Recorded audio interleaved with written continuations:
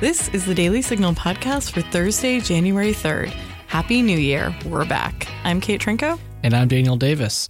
Our servicemen and women sacrifice for us every day, but their sacrifice often extends well beyond their time in uniform. Damon Friedman is a former Marine, and he's one of so many who returned home from service suffering from PTSD. Today, he'll join us in studio to talk about how faith helped bring about healing. But first, we'll cover a few of the top headlines.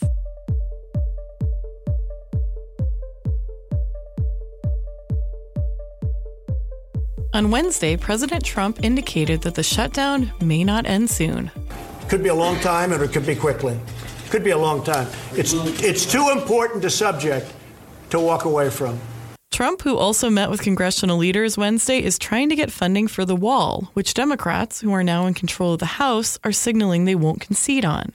On Wednesday, the Smithsonian's National Zoo announced they would no longer be open since they had exhausted temporary funding. Well, House Democrats have unveiled a new rules package ahead of the new Congress. Included in that package is a ban on discrimination based on sexual orientation and gender identity, and a subcommittee aimed at increasing diversity in the financial services sector.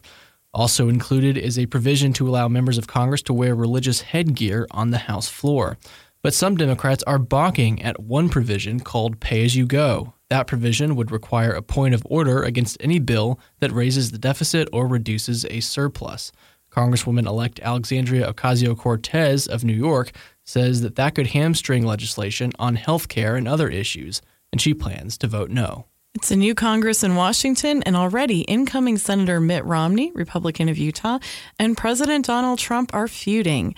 Romney wrote in a Washington Post op-ed about Trump that, quote, on balance, his conduct over the past 2 years, particularly his actions last month, is evidence that the president has not risen to the mantle of the office, and suggested that Trump lacked character. Trump tweeted in response, "Here we go with Mitt Romney," and he added, would much prefer that Mitt focus on border security and so many other things where he can be helpful. I won big, and he didn't. He should be happy for all Republicans, be a team player, and win, end quote. Republican Senator Rand Paul took Trump's side, tweeting, like other big government Republicans who never liked Reagan, Mitt Romney wants to signal how virtuous he is in comparison to the president. Well, I'm most concerned and pleased with the actual conservative reform agenda Donald Trump has achieved. Secretary of State Mike Pompeo responded on Wednesday to the arrest of an American citizen in Russia during what authorities there say was an espionage operation. Paul Whelan, a Marine veteran, was detained by Russian authorities last week on spying charges, but his family says that he had traveled there to attend a wedding. Secretary of State Pompeo was in Brazil Wednesday giving a press conference when he commented on the matter. We are hopeful within the next hours we will get consular access to see him and get a chance to learn more. We've made clear to the Russians our expectation that we will learn more about the charges, come to understand what it is he's been accused of, and if the detention is not appropriate, we will demand his immediate return. Jill Abramson, the former executive editor of the New York Times, who was fired in 2014, reportedly calls out her old employer for bias in a forthcoming book. Fox News reports that Abramson writes in Merchants of Truth, referring to New York Times executive editor Dean Baquet, though Baquet said publicly he didn't want the Times to be the opposition party, his news pages were unmistakably anti-Trump. And some headlines contained raw opinion, as did some of the stories that were labeled as news analysis, end quote. Abramson also saw the Washington Post coverage as problematic when it comes to bias. Well, up next, former Marine Damon Friedman talks with Kate about how faith helped him deal with PTSD. Do you have an opinion that you'd like to share? I'm Rob Bluey, editor-in-chief of the Daily Signal, and I'm inviting you to share your thoughts with us.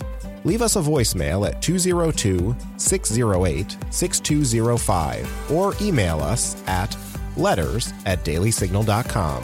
Yours could be featured on the Daily Signal podcast. The issue of PTSD has received more attention in recent years, but unfortunately, plenty of our veterans still struggle with it. Here to discuss is Lieutenant Colonel Damon Friedman. Lieutenant Colonel, thanks for joining us. Thanks a lot. It's a great honor to be here and just to be an advocate and to be able to just create awareness of this critical issue. It's our honor to have you on. Friedman is the producer of Surrender Only to One, a movie that explores PTSD in veterans. He is a decorated combat veteran of the Air Force who served in Afghanistan and Iraq, and the founder, along with his wife Dana, of SOF Missions. Now, I'd like to start from the beginning. You mentioned in your bio that you were a juvenile delinquent. So what's the story there, and how did you end up in the military? Well, long story short, born and raised in downtown Los Angeles. Greatest state in the country. That's right. And I pretty much lived in 14 different places in the first 12 years of my life. Raised by a single mother, a maid from San Juan, Puerto Rico. I'm Hispanic, a Puerto Rican Jew to be specific, and it was just real tough living in the projects and low-income housing, and it just had some terrible influence. And so as my mom was working 18, 20 hours a day making beds to put rice and beans on the table, I just didn't have a lot of supervision. So I kind of ran with the wrong crowd, and I found myself in juvie. But it was actually a place where I had an epiphany, a moment of clarity that I was made for a purpose, a higher calling, and it was definitely not running from the cops. And so from there, I decided to become what some people would say a productive member of society, and just kind of turned things around. And instead of running from the police, I started running for a future, became a junior Olympian, one of the top runners in the country, represented the U.S. ultimately in the half marathon championships team, and I ended up getting a college scholarship, a full scholarship. Okay, wait, we have to go back real quick. I know, right? How fast did you run the half marathon? Well, okay, Did you have a record? Yeah, so I mean, I ran half marathon equivalent to 1:12. Wow. So that was a pretty good run there, but I was known more for my mile. As a freshman, I ran 4:08 in the mile, and oh my gosh, yeah, and wow. I ran 1:48. Okay, in the so 800-ish, yeah. You really could run for the cops. Oh yeah, but see, that was the thing. So while I was trying to figure out, hey, what can I do to, and I realized like, hey, every person has to have a super gift, and so my gift was like speed lightning. I mean, nobody ever caught me, right? And so I just thought to myself, well, why not use this gift? And I ended up running like 100 miles a week, and I found myself, top runner in the state of Florida. Senior year, I was undefeated in the mile, and ultimately, again, just kind of got myself a scholarship and went through 4 years of, well, actually, I was on the 5-year plan. And then ultimately, I figured, you know what? Once I graduated, I reevaluated my life, and here's the deal. The fact is that when, we didn't have a place to stay, our country provided. Whenever we didn't have enough food, our country provided. And when I was looking for a future, our country provided a scholarship. So I decided to join the military, join the United States Marine Corps, and fast forward, crossed over into special operations. And I've been fighting the war against terrorism ever since. So I've got about approximately 19 years in service, and I'm a leader in special operations, and which is one of the reasons why I'm uber passionate about fighting this post-traumatic stress disorder and suicide epidemic. Okay, well, let's go back a little bit to your military service. Now, you joined, I believe, in 2000, so before 9/11? Yeah, that's correct. So how did 9/11 affect you? And then, of course, you went on to Iraq and Afghanistan. Can you talk about your service there a bit? Absolutely.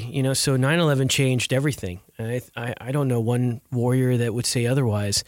To have terrorists, extreme terrorists, to come and invade you on your own soil, it was definitely a violation. But we also realized that we were vulnerable, and there's a war against good against evil, and there are some bad people out there in the world. And so it was just a time for us to stand firm, to defend our country from those extreme terrorist networks, and to go out and start liberating those that are oppressed. I think that freedom should be every human person's right, to be free and not to be a prisoner of some kind of war. And so that really changed the way that I saw life, my worldview. But at the same time, I was a part of the invasion in 2003. I was a part of the push going through Safwan, the southern portion of Iraq. And just kind of going in, I'm going to tell you right now that every warrior processes combat differently. And I remember the first time I ever saw a dead body. I remember the explosions. I remember just the destruction that the United States military had conducted against against the enemy. And it was really the beginning of having issues psychologically, spiritually, emotionally, those kinds of things. And it really affected the way I saw life. And really, I think after multiple deployments in Afghanistan and Iraq, particularly in 2010, I was in a really, really bad place. I was suffering from post-traumatic stress and just having flashbacks, having some serious nightmares, unable to sleep. I mean, we talk about black rage. I mean, I was self-destructing, the verge of losing my marriage, and made some really poor decisions in my career and poor decisions in just my life in general. And I started questioning, what was my purpose in living? Like, why am I even here? You know, I mean, is this what it's all about? You know, I get the green light, I get called upon, and then I go overseas and I'm out there for 3 to 6 months capturing and killing high value targets. Is that what I'm going to do? I'm going to go kill bad people, and that's my purpose. And you know, I was in a really dark place, and like I said, every warrior processes combat differently. But man, I was in a bad place, and I started having suicidal ideations, and I really needed help. So how did you crawl out of that? Because I think it makes so much sense when you talk about, you know, your first time seeing a dead body. And I mean, I've never been anywhere near combat, but, you know, just from reading about it or, you know, seeing the movies, it just seems like it could be so traumatic. I mean, we're so grateful for what all our veterans and all our military members do, but you are, you know, seeing some of the most brutal realities life offers. So how did things get better? So I think for the listeners to really appreciate how the power of healing is I remember specifically, I'm on the phone with my wife, and she asked me, how are you doing? And this is what I said. I said, every night I'm praying for war. Every night I'm hoping I can find this bad guy and shoot him in the face. I remember there was a time where I gloried in how many bad people that I killed. And I mean, you know, they were bad people. These were not, you know, these were people that would put bombs in schools and kill a bunch of kids, or put them in a marketplace and kill just hundreds of people just to make a statement, right? And so I remember just waking up thinking, man, who have you become? I mean, really, this is what you're obsessed about. There's got to be something worth more in living, right? And so I came back in 2010, and in the worst time of my life, and I remember running into a good friend of mine, Dr. David LeMay, who's an incredible doctor, and he helped me get on a path of wellness. And I believe that in order for people to find healing, you have to treat humans holistically, right? Because the damage is psychological, it is physical, and it is spiritual. And so he helped me kind of just, you know, get those things together. I got hurt in combat in 2010. My ankle, I had surgery. I had a torn peroneal tendon, my IT band, my shoulder. I was all messed up. I had multiple concussions. I was dropping bombs so close to my proximity. I remember for a whole week, I vomited. I was throwing up because the concussions were so bad. And I just thought, man, I just would rather, it was so much pain. I thought I would be better off dead. I mean, the pain was that bad. And just sleeping like 1 to 2 hours a night for 6 months straight, stuff like that. And so he helped me physically. I ended up getting some of the best doctors to get me back on my feet. Psychologically, I just started facing my issues. I mean, look, I went through some traumatic stuff from downtown Los Angeles, you know, running with the wrong crowd, having an extremely violent father, to, you know, war, smelling dead bodies. And I was like, I'm the one that dropped that bomb. I'm the one that killed those people. Like the burnt bodies that I still smell, like I did that. I had to deal with those issues. And then at the end, I was trying to figure out, well, what's my ultimate purpose? Is my identity special operations? Is my identity being a Marine or being elite special tactics operator? Is my identity flying in a Black Hawk, landing on some bad guy's, you know, front yard, a Zero Dark 30, charging through the front door and then capture killing? Is that who I really am? And I realized that, you know what? no matter how much all these programs that I was seeking and all this counseling and all that stuff helped for a moment in time. But I realized that there was something a whole lot deeper going on, something spiritual, something in the soul, this moral injury, this grief, this shame, the feeling like almost insignificant out of all the stuff I've done. I mean, the tip of the spear, flying in with General McChrystal in one of the most high-vis missions to close down the Korengal outpost. I was the guy involved in that. I was the guy leading fires for that.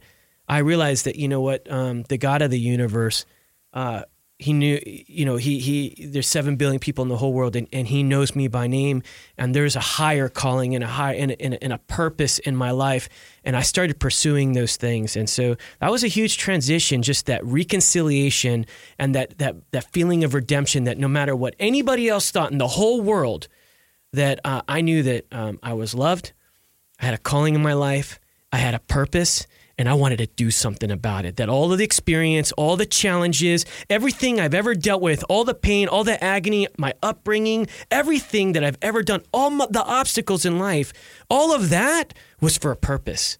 All of my experience, all my combat, everything was for a purpose. And you know what that purpose was? Is to change the world. One life at a time. Let me tell you something. There's a lot of people out there that are listening right now, and they're looking for hope. And they're looking for purpose. And I'm here to tell you that when I found that hope and I found that purpose, I realized that all it takes to be a world changer is to make an impact one life at a time, one family at a time, one community at a time, and before you know it, a whole nation. And so I'm going to tell you right now that knowing and understanding your higher calling and understanding your ultimate purpose in this world to make this world a better place, man, I'll tell you what, that, my friend, was revolutionary. No, thank you for sharing all that with us and being so honest. And one sort of follow-up question I would have is, I think there's often people who perhaps suspect that they have a loved one who has PTSD. That's right. And that person, either says they don't have it or they're unwilling for treatment. And I'd be sort of curious, what's your advice to those, who have a loved one in that situation? Yeah, that's a really good question. And I'm so glad that you asked that. So in our program here at SOF Missions, what we do is 3 things. One, we create awareness through film.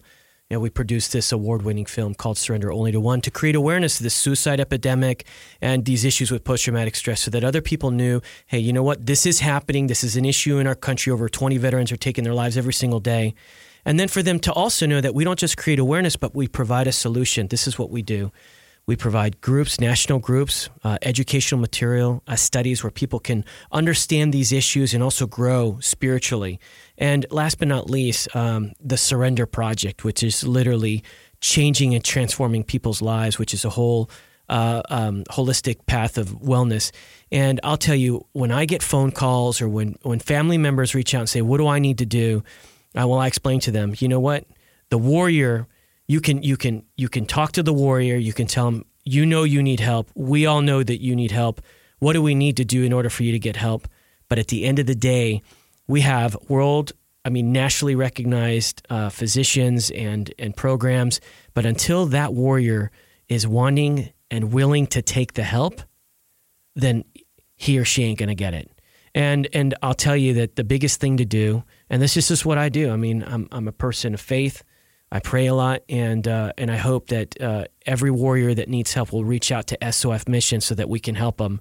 But I think that empowering the individuals of understanding what that warrior is dealing with will create an environment where that warrior and that person, whether it's a spouse or mom or dad or brother and sister, they can actually start discussing it. Because the biggest issue that the warriors will say is, hey, you don't understand what I'm going through. They'll say that over and over again. You don't know what it means to kill somebody. You don't understand to be deployed for 6 months. You don't know these nightmares or these issues that I'm dealing with. But here's the deal. We have a lot of material. And as soon as you educate yourself, what is post-traumatic stress? What are these suicidal ideations? What is moral injury? What is this grief? What is this isolation? That's what's going on. And then there's less friction because even my wife, I still deal with some flashbacks and sometimes I'm a little bit, irrational or erratic and stuff. And because my wife understands what I've gone through, she's empowered with the knowledge to go, okay, Damon's kind of going through this stuff. And she's learned to respond in a way where it's just kind of, I just simmer down. right? Instead of not understanding what your spouse is dealing with and then all of a sudden exacerbating the issue by arguing and being confrontational. Because at the end of the day, once you understand what that warrior is dealing with, you'll understand how to respond to it. And when that person understands that you're responding to that person the right way, then they're able to socialize, discuss these issues, and then to be transparent, open up the door to be candid, and then the steps of healing together. Walking this path together, a journey of healing together, then it's easier to get to organizations like SOF Missions, like the Warrior's Journey, like the Mighty Oaks Warrior Program. And that's what we need to do. We empower those individuals out there that care for that veteran, that care for that active duty, that care for that guardsman, understand the issues that they're dealing with. And then I'm telling you right now, you respond, and then that journey begins at that time. Well, that sounds like a great hope for many, I'm sure. And speaking of that, how you just mentioned there's 20 veteran suicides a day, I believe is what you just said. How widespread is this problem? Well, I'm going to tell you, it's every day over 20 veterans take their lives every single day. Which is such a loss. It is. And, I've made it quite clear. Like, this is not a Republican issue. This is not a Democratic issue. This is not even a military issue. This is an American issue. When we send our men and women, our boys and girls to war, like, we're responsible in making sure that they get taken care of when they come back. Because I'm going to tell you right now, there's a lot of people out there that would never sign on the bottom line. They would never sign on the bottom line to do what these men and women go out and do to conduct the nation's bidding. And you know what? It's because of them. It's because of them that we're free today. It's because of them that we don't have another 9/11. It's because of them that we are America, that we are the nation that we are today. We're trying to keep those extreme networks out. We're trying to keep freedom to reign. And the bottom line is that over 20 veterans are taking their lives every single day. And I'm telling you, how many Americans that have no idea, it just blows my mind that people don't know about it. And I think that we need to be intentional. We need to start looking at what programs are readily available out there, or better yet, what programs are not. We have a major initiative with the Heritage Foundation. We're going to be talking about, well, what does it mean to take an initiative to get our government, regardless of red or blue, whoever your religious convictions or lack thereof, it doesn't matter. What do we need to do in order to provide every viable option for our warriors in this path of healing? And so over 20 veterans, it's I think it's been over a decade, and we spent billions of dollars in programs, over 1,000 programs between the DoD and the military. And guess what? Over 20 are still taking their lives every single day. What are we doing wrong?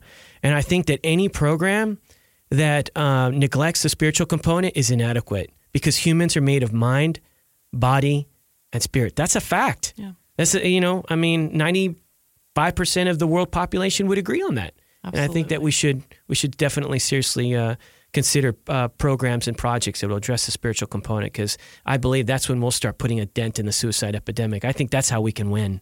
Yeah, and it's, as you say, like, people who have given us our freedom, it's not okay that this many are dying this way. Is there any way, where can people watch your movie? So all you have to do is go to sofmissions.com. That's shieldoffaithmissions.com. And you just go up there and you'll see, you go to the shopping cart, and you'll be able to download or buy the DVD. Or guess what? So awesome. We're on Amazon and iTunes. So go ahead, get the movie. It's only 1 hour, but I'm going to warn all the listeners out there. Check this out. All right. The fact is, it's only an hour, but you better get your popcorn and your soda or whatever beverage, because I'm going to tell you right now, and then buckle up, because you're going to go for a ride. 1 hour. It's explosive. It's amazing. We have garnered 6 national and international awards. Boom. It's awesome. And so we're really excited, and we're really happy with just the results so far. Okay, well, check it out. Lieutenant Colonel Damon Friedman, thanks so much for joining us. Thank you for having me. I appreciate it. You have an awesome day. Do conversations about the Supreme Court leave you scratching your head? Then subscribe to SCOTUS 101, a podcast breaking down the cases, personalities, and gossip at the Supreme Court. And that'll do it for today's episode. Thanks for listening to the Daily Signal podcast, brought to you from the Robert H. Bruce Radio Studio at the Heritage Foundation. Please be sure to subscribe on iTunes, Google Play, or SoundCloud. And please leave us a review, make this your New Year's resolution, or a rating on iTunes to give us feedback. We'll see you again tomorrow. You've been listening to the Daily Signal podcast, executive produced by Kate Trinko and Daniel Davis. Sound design by Michael Gooden, Lauren Evans, and Thalia Rampersad. For more information, visit dailysignal.com.